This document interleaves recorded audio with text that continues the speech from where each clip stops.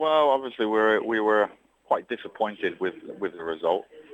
Judging the competition, I believed us to be a lot higher than what we were placed, but it's judged by 22 other judges that have probably a different view of what we did compared to other people.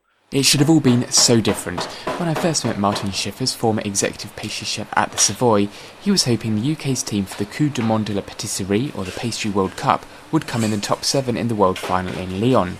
I met Schiffers and the UK team, led by Javier Mercado, in the Saint-Honor kitchen at Le Cordon Bleu, London, where Mercado lectures with fellow team member Nicolas Belorgi. Nicolas Boulier, the final team member, works at Le Manoir aux Quatre Saisons. When I spoke to Mercado, he was busy melting sugar in various pots which he was preparing to make pulled sugar from. Everything was being monitored, from humidity, 42%, to timings, something he told me was crucial.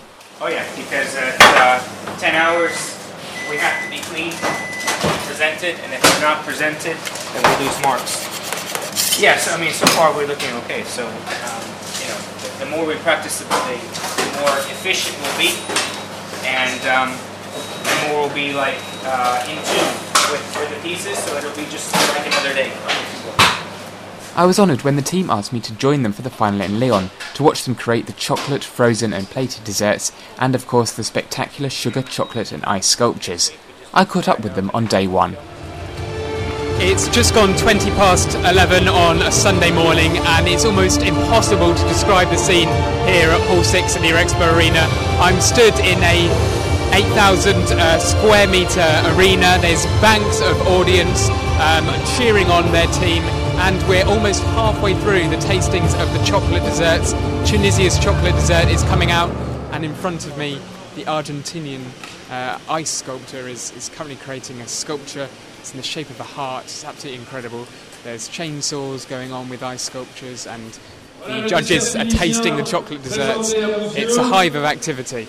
It's quite impressive. It's lots of judges from all around the world, countries, and it's a bit stressful as well to do something yourself in front of all those things, and all this public who's cheering for you, so you have to make sure you don't disappoint them. So it's at the scale of an international sport event, really. So it's to be down there in the arena is a privilege, and it's obviously very emotional. Yeah.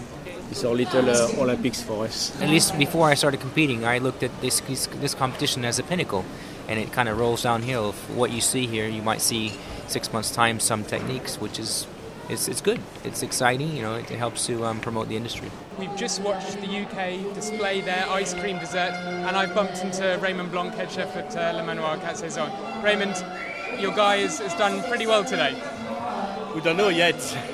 We obviously, at the beginning, the judging will take place this afternoon.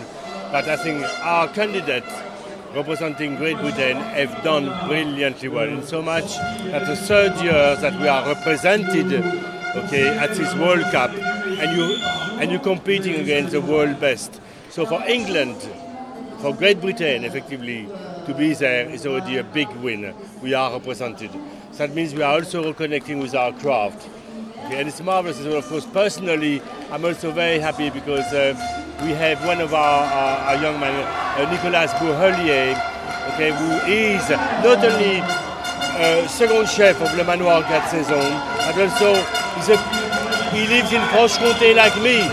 He lives in, look at that nose, it's unbelievable. It's like the World Cup of football. It's incredible. You wouldn't believe his patisserie. So obviously to see Nicolas with the British team, a Frenchman, two Frenchmen actually, with the British team is marvelous. That shows not only cordial, that demonstrates that together we can create something even more beautiful and relevant in our country.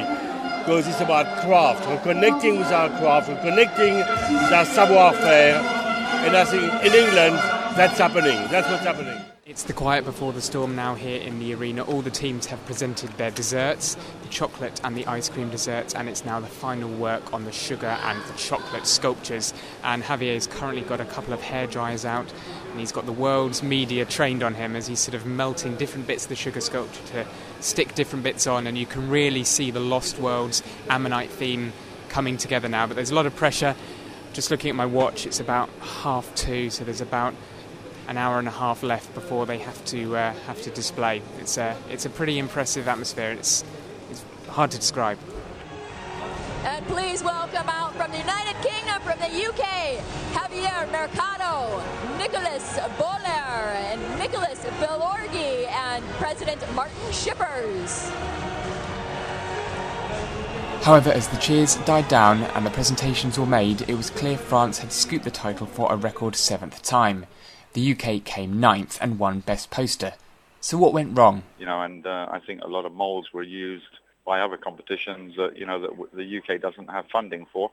And if, the competition's all about how much money you got, to invest in this kind of thing. So I think what the guys did, I'm very proud of them. We did everything that we wanted to. Unfortunately, we didn't get in the top 7, which is a bit of a disappointment, but, we took part, and I think that we've done our country proud anyway. There's a little bit politics involved, for sure. I do have that feeling, but, it's not going to discourage us. We want the UK to be represented every year, because I think it's good for the industry, and good for the advancement of the younger, chefs and up-and-coming pastry chefs in the UK.